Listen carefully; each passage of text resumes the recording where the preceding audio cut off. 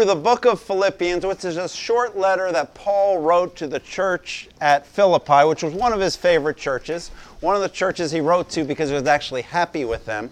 And we're getting to one of the most important passages in Philippians where Paul describes the work of Christ from a heavenly point of view. It's Philippians chapter 2. This might be a familiar passage to some of you, but it is really one of the critical passages for understanding who Jesus is and what Jesus came to do. Philippians chapter 2.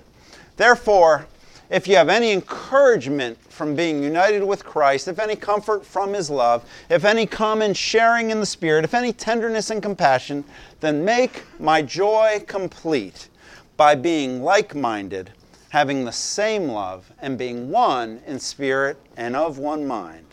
Do nothing out of selfish ambition or vain conceit. Rather, in humility, value others above yourselves, not looking to your own interests, but also to the interests of others. In your relationship with one another, have the same mindset as Christ Jesus. He was in very nature God, but He did not consider equality with God something to be used for His own advantage. Rather, He made Himself nothing by taking the very nature of a servant and being made in human likeness. And being found in appearance as a man, He humbled Himself and became obedient to death, even death on a cross. Therefore, God exalted Him to the highest place and gave Him the name that is above all names, that at the name of Jesus every knee should bow in heaven and on earth and under the earth, and every tongue confess that Jesus Christ is Lord, to the glory of God the Father. This is God's word for God's people this morning. Now, we just received new members, and as part of receiving the new members, we had a new members class, which the new members participated in. And one of the things I talk about in the new members class is how there's different kinds of households. And, depending on your background, different people grew up in different kinds of households. And I think in most households, everybody has to pitch in to get things done. You got to make your own bed. Someone's got to fold the laundry. Someone's got to do the dishes. Someone's got to cook. Someone's got to wash the babies and things like that. But then there's other households that a few of you grew up in, or maybe a few of you maintain now, I won't point you out, but you know who you are, where there's a butler, and there's a maid, and there's a cook, and there's a nanny, and pretty much everything gets done for you. And I personally hadn't had much experience, or any experience at all, with a household like this, but then this summer, or this past winter, I was traveling through Africa and visiting some friends, and they had all that. And let me tell you, it doesn't stink. I definitely recommend it. If you can get the butler and all that stuff, it's pretty good. But, in a normal house, to keep things going, to keep things decent, to keep things neat, everybody kind of has to work hard, and everybody has to pitch in, and everyone has to participate to make things going. But then in other houses, if you got a butler and a maid and things like that, then you can just sit around all day and everything is done for you. I've observed as I've gone around to churches, some churches are built with sort of the butler and the maid and the cook and the nanny kind of approach to church life, where there's a lot of people who are hired and who are brought in to do all that kind of stuff.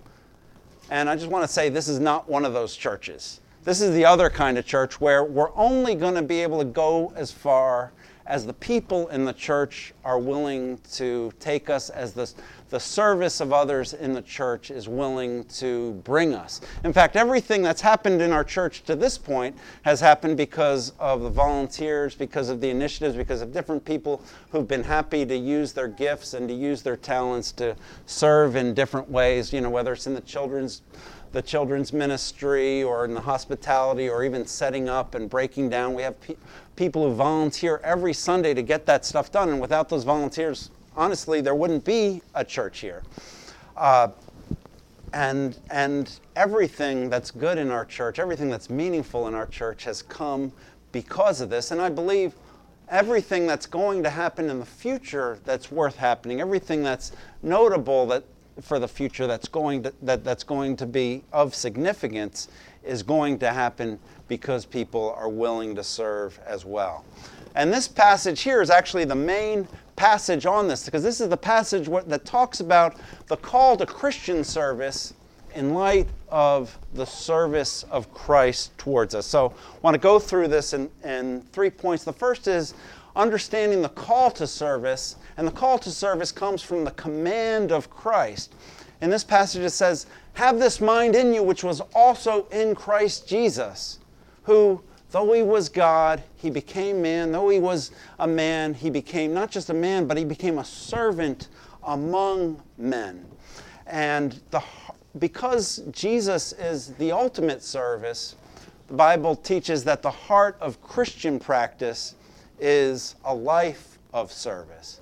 You know, one of the surprising things to everybody who was following Jesus was it was apparent as you read the Gospels that Jesus was absolutely the most powerful man that ever lived. Remember the story of Jesus? He could feed 5,000 people with just 5 loaves and 2 fish. He could command a dead person to rise and the dead person would rise. He could command the demons to leave a person and the demons would leave the person. He could even command the winds and the waves to be silent, and they would be silent. Remember that? He had control even over the winds and the waves. And so as people were watching him and observing him and listening to what he was saying and realizing he had come to bring a new kingdom, his disciples and the other followers were assuming that, okay, when he sets his mind to it, when he uses the power that calmed the wind and the waves to blow out the Romans, we're really going to make quick work of them. Remember, Israel was under the Romans, and they were looking for a Messiah who would liberate them. And they said, this is going to be a snap with a guy who has this kind of power, and then he's going to set himself up as king. And then, so the only question for the disciples as they approached Jerusalem the last time was, well, who's going to sit on his right hand, who's going to sit on his left hand, and who's going to be in the back office? You know, that's what they were arguing about among themselves. And so they're on their way to Jerusalem, and they still don't get it. And Jesus realizes what they're arguing about, and he's just exasperated. So he calls them all together, and this is in Mark chapter 10. And he says this, he says, "You know, those who are regarded as rulers of the Gentiles lord it over them, and their high officials exercise authority over them, but not with you. Instead, among you, whoever wants to become great must first be a servant. Whoever wants to be number one has to be the slave of all. For even the Son of Man came not to be served, but to serve, and to give his life as a ransom for many."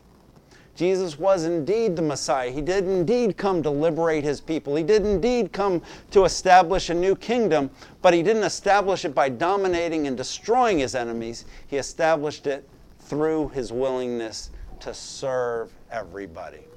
You know, see, Jesus said his kingdom is an upside-down kingdom where greatness is accomplished through servanthood. That's exactly the opposite of the way our world works. You know, in our world, how do things work? When you meet a great person, that's measured by how many people serve them.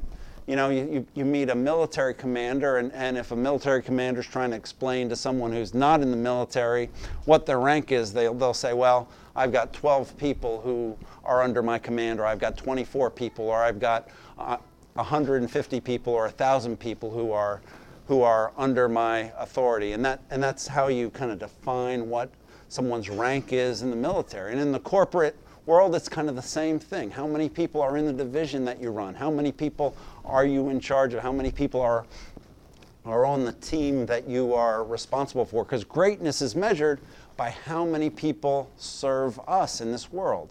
But in the upside-down kingdom, it's the opposite. Greatness in the kingdom of God is measured by how many people you serve. Because the kingdom of God doesn't advance through power and control and destruction. It advances through people who are willing to serve.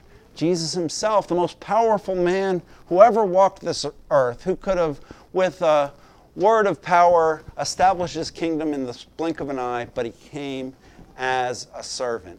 He won his victory through his willingness to serve. And the followers of his will be servants as well.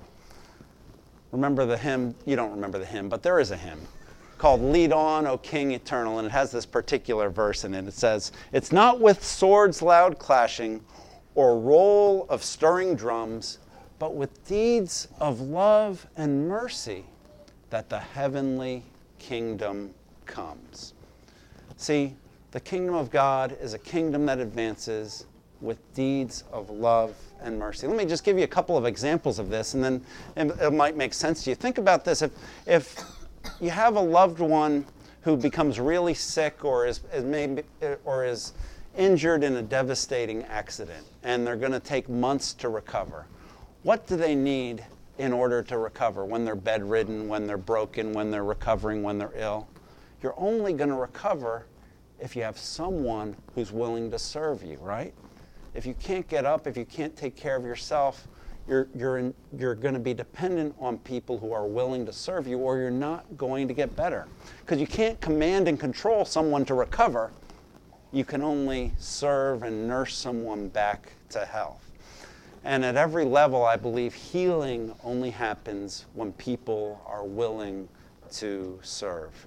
And another aspect of this is just connection. One of the things about serving other people is it builds a connection with others. And in our disconnected world, one of the reasons we're so alienated from others and disconnected from others is because we don't really serve one another. We're not really engaged in helping one another. And so we're all just in our silos doing our own thing. But one of the things that happens when you serve other people is it builds a connection.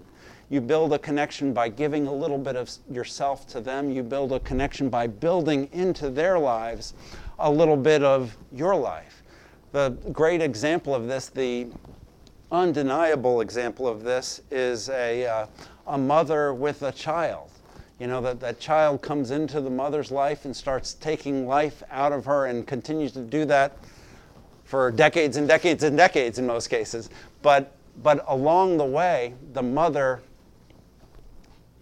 builds this connection with this child that's undeniable, and it's based on the mother's service of that child. If we want to feel connected to others, one of the ways to do that is to be willing to humble ourselves and serve others. If you want to help someone heal, if you want to help someone recover, if you want to help restore somebody, if you want to be a healing force in this world, you've got to be willing to be a servant in this world. That's what the life of Jesus teaches us. That's what common sense teaches us. So there's a challenge to this because it's ridiculously inefficient sometimes. And I know particularly for some of you are thinking, I just don't have time for that. I don't have time to volunteer. I don't have time to serve. I don't have time to get involved because life's so busy and because I'm in so much demand in these other areas. You know, if you bill out at $1,000 an hour, what's the point of sitting in a nursery for an hour holding fussy kids? How does that even work? But the glory of Christian service is its ridiculous inefficiency. What I've found over the years is when people decide for a time, for an hour, for a day, for a week, for a month, that they're going to serve someone else, even though it's at ridiculous cost to their own career or to their own lives in other ways, but just because there's someone who's in need of service, there is a benefit and a growth to the kingdom of God that happens. Because when you do that, you're following the life of Jesus, who was in very nature God, but he let go of his equality with God and became a servant. And you know, the positive effect of servanthood is something that I think has become more broadly recognized and embraced around the world. You know, that's why fraternity houses and sororities and dormitories in college will have these service days where everyone goes and serve some people. And even I've noticed that it's a new thing in the corporate world. They have these corporate work days or these corporate service days where everyone gets a free day off and they can go do a service project. And you know, of course, we do these kinds of service days in the church, and sometimes we do them in our neighborhoods, our communities as well. And I think the surprise when you actually participate in these, if you let yourself participate in these service days or these service moments, is how much fun they are. You know, I had a remarkable experience as in my previous church for years and years. I took high school kids, you know, really bratty, spoiled high school kids. I specialized in the bratty, spoiled ones. But I would take high school kids on a service trip to Haiti and the Dominican Republic, and we'd make them work in really difficult conditions and help kids and do little Bible camps for the kids and things like this. But the amazing thing to me was these kids were having more fun on this trip. I was convinced they had more fun on this trip every year than they would have if we had taken them on a Disney cruise. Because something about being called to serve, something about giving of yourself and helping other people is more edifying and more inspiring than any entertainment or indulgence really that has been cooked up in this world.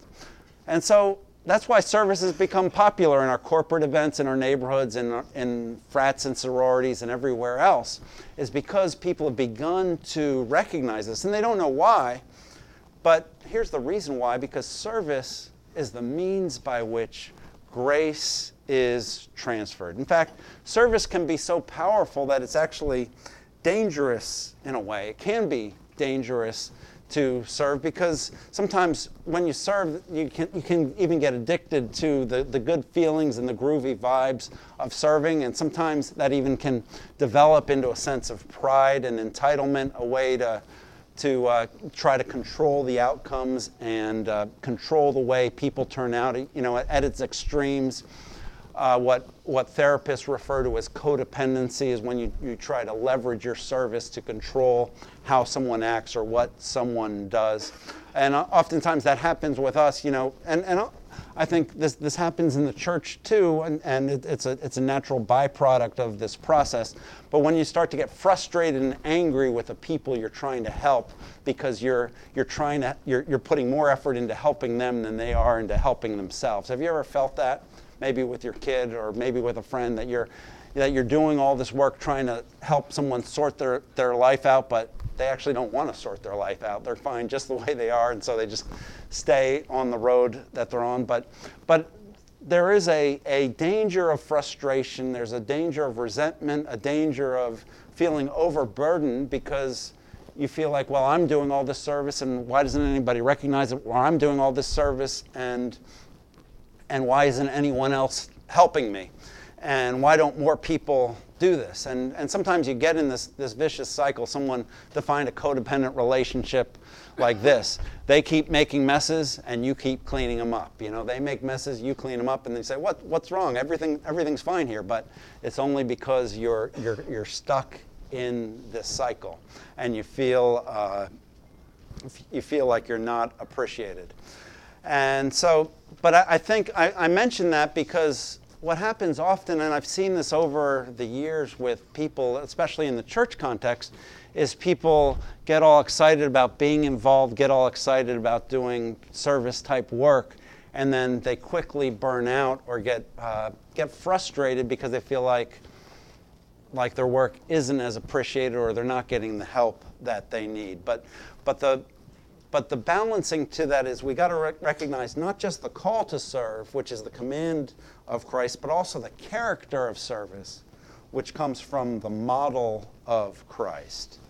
Jesus was unique, obviously. He's an example for us, but he's an example that we can only imitate behaviorally. He was different than us. It says here in Philippians chapter 2, he was in very nature God. And yet he became a man, and then as man, he became not a king among men, but a servant among men, and was obedient to death. That's the story of the gospel. The Christian story is summed up in our three main holidays. On Christmas, God became one of us in the incarnation. On Good Friday, God gave himself for us, redeemed us when he died on the cross. And then on Easter, he redeemed all humanity and began the restoration of all things when he rose again from the dead. And at one level, that's really inefficient, God becoming a man. And now the Bible says, and Christian theology tells us, that the two natures, the human nature and the divine nature, are combined forever without mixture, confusion, separation, and division. Jesus is fully God and fully man, one person, forever and ever. That's even more inefficient than a high-priced lawyer working in the nursery for a week. But this is what you got to understand, is at the heart of the Christian gospel. The book of Philippians was written less than 30 years after the crucifixion of Jesus. And here, Paul is talking to the church at Philippi, and he actually, the section in your program that's indented, that was actually either a poem or probably a song that was part of the very early church tradition. And Paul's talking about the service of Christ, and so he quotes this song about Jesus being God and becoming a man and then giving up of himself. So the ancient view of Jesus, the original view of Jesus, the thing that set him apart was that he was in very nature God and he became fully man at the same time. And that's the heart of the Christian faith. That's the first thing that the early church had to resolve. It's expounded in the Nicene Creed. Some of you might remember this, where it says, I believe in the Lord Jesus Christ, the only begotten Son of God, born of the Father before all ages, God from God, light from lights, true God from true God, begotten, not made, consubstantial with the Father. Through him, all things were made. And that, my friends, is the heart of the gospel, that God became one of us in the person of Christ. And that's an amazing thing. If you understand the doctrine of the incarnation, the Christian teaching of the incarnation, one of the things you begin to grasp about it is what a profound challenge that was to the culture of Jesus' day. Remember, in Greek philosophy, from the legacy of Plato, there was this idea that the physical is corrupt, the physical is inferior, and the goal of human life is to go higher and higher into the spiritual plane, because the spiritual is what's close to God. But Christian doctrine is actually the opposite. God came down and became one of us. That he who was God of God and light of lights became a baby and became a man and was born in this world and walked in this world. And that's the heart of the gospel. It was a tremendous challenge to the ideals of Jesus' day, and it's a tremendous challenge to the ideals of our day, to realize that in space and in time, God was born, God lived, and God died for us. But it also tells us something about the nature of service, that for God to serve us, he had to come down and get dirty with us. And so for us to serve others, God calls us to be willing to get down in the dirt and do what needs to be done. Christian service is not just a spiritual and theological thing, but it's a practical and personal thing. It's about feeding the hungry, it's about housing the homeless, it's about helping those in need, whatever way they feel those needs. But it's also about a king who became a servant. The other thing that's amazing about the story of Jesus is God became man, but he didn't come in regal robes and have everyone bow down to him. He came as a servant. He who was in very nature God, did not consider equality with God something to be used to his own advantage. Rather, he made himself nothing, taking the very nature of a servant. Among men, he was a servant. And that was a profound thing in the very first century as well, because you need to know, before Christianity gained a foothold, they didn't recognize that all people everywhere were valued the same. Slaves and servants had very limited human rights in first century Greece and in first century Rome. They were considered something less than human. But when God became man, he didn't become a king. He didn't become even merely a citizen. He became a man who was a servant. And you need to understand that the doctrine or the belief that has come in today of the universal dignity of humanity and of equal rights, that all men are created equal, that was something that was gifted to the whole Western world by Christianity.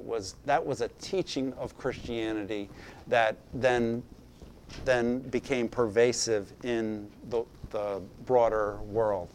It was not something that Aristotle or Plato or Socrates or any of the Greek teachers believed before Christianity ascended.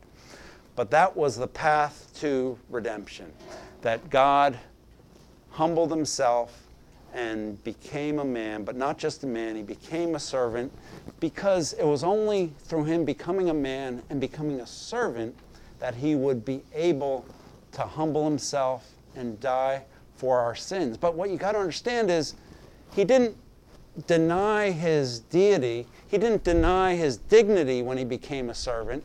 It was actually the exercise of his dignity and the exercise of his glory, because the story of Jesus is that the path to glory is through being willing to serve. The story of Jesus and the call of Christian service is a call to service and not servility.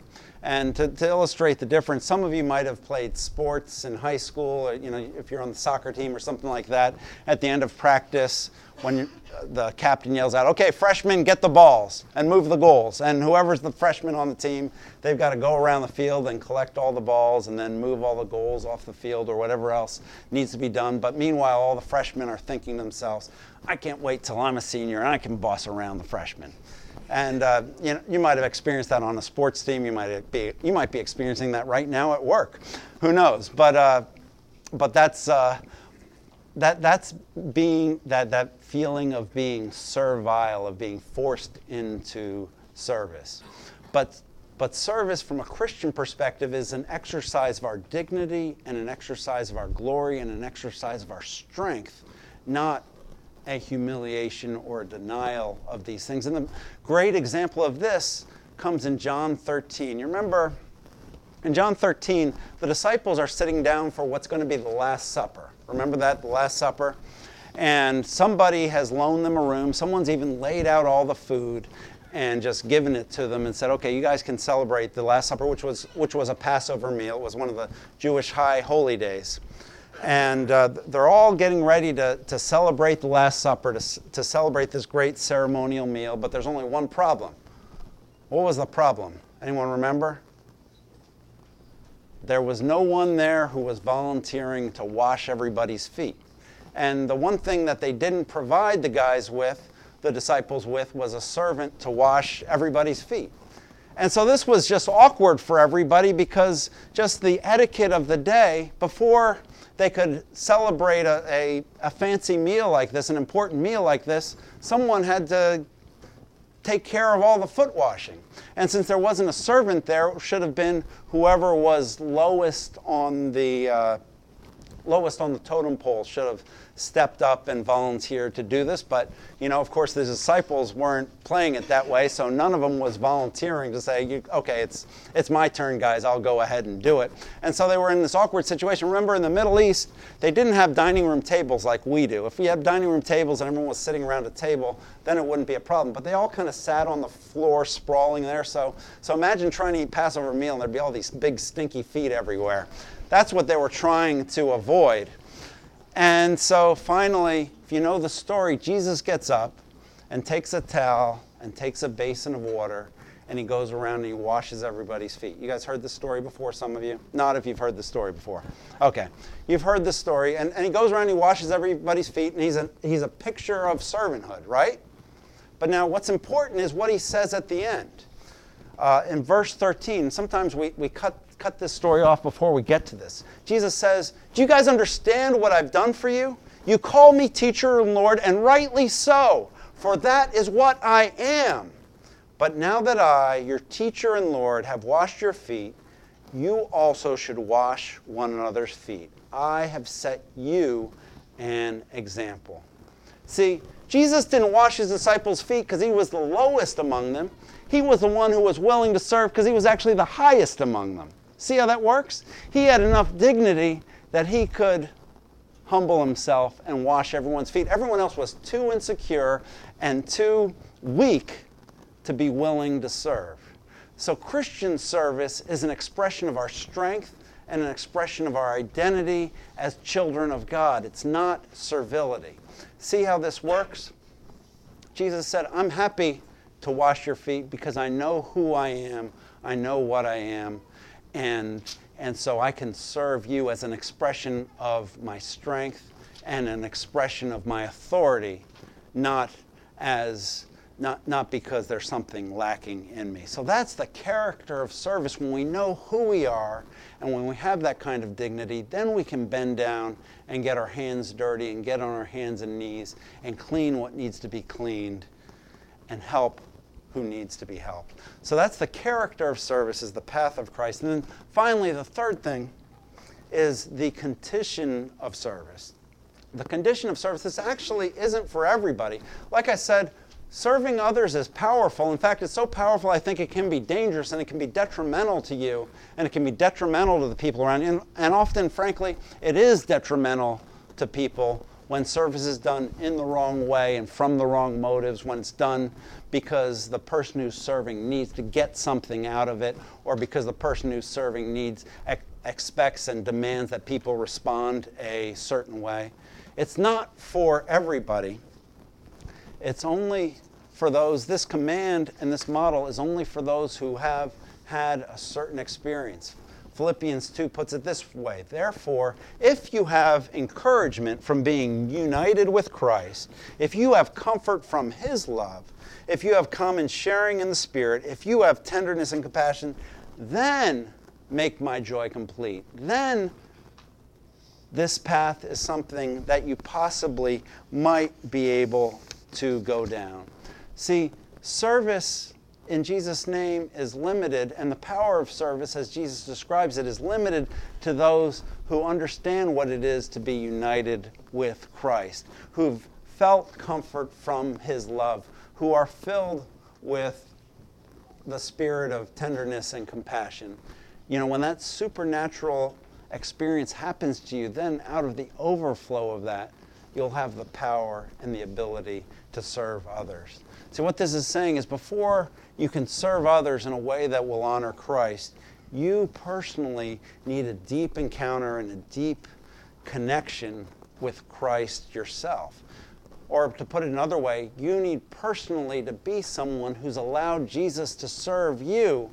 Then you can become someone who can be used by Jesus to serve others. Because see, the heart of Christian life is not, well, I do all of these things and therefore I'm somebody who's set apart, I'm somebody who's great. The heart of the Christian life is Jesus became a man for me. Jesus laid down His life for me. Jesus died on the cross and washed away all of my sins. And because He did that for me, now I can give myself to others. Now I can extend myself to others. Because the Christian spirit service doesn't come out of a sense of merit because I've done all these good things for other people, but it comes out of a sense of humility because I recognize that my identity is based on what Jesus has done for me. It's not something that I use to manipulate other people to get them to do what I want them to do, to get them off drugs or to get them to straighten out their life or to get them to clean up their room or whatever it might be. But Christian service is freely given by grace with no strings attached. Christian service is not done to make me feel important. It's done because I know that He is important. But as we do that, there's a power that's released. As you commit yourself to serve in Jesus' name, that's when you experience love. That's how we experience healing. That's how healing happens. That's how we experience real connection with other people. That's how real restoration happens in our world and in our lives and in our hearts. And that's how that is the path to real joy. But it starts with this: allowing Christ to serve you. Having a life where the thing that really shocks you and the thing that really overwhelms you is the radical generosity of Jesus to you. And the fact that Jesus humbled Himself. When He was God, He became man. And when He was man, He became a servant. And when He was a servant, He was obedient even to death, and death on the cross. And through that, His glory was revealed. Through that was the path to glory. And Paul ends the passage by saying, therefore, because He humbled Himself, because He was obedient to death, even death on a cross. Therefore, God exalted him to the highest place and gave him the name that is above every name, that at the name of Jesus, every knee will bow and every tongue will confess that Jesus Christ is Lord, to the glory of God the Father. The glory of Christ, the grandeur of Christ, the victory of Christ was through the path of service. And if we want to know that victory, we'll walk that same path. Let's pray. Heavenly Father, I thank you for the service of Christ, the only hope for me, and the only hope for everyone here. I pray that we would be transformed by a personal encounter and understanding of that service, that we might reflect to a watching world the grace and the love of Christ as we step out and reach out to serve others. We pray in His holy name. Amen.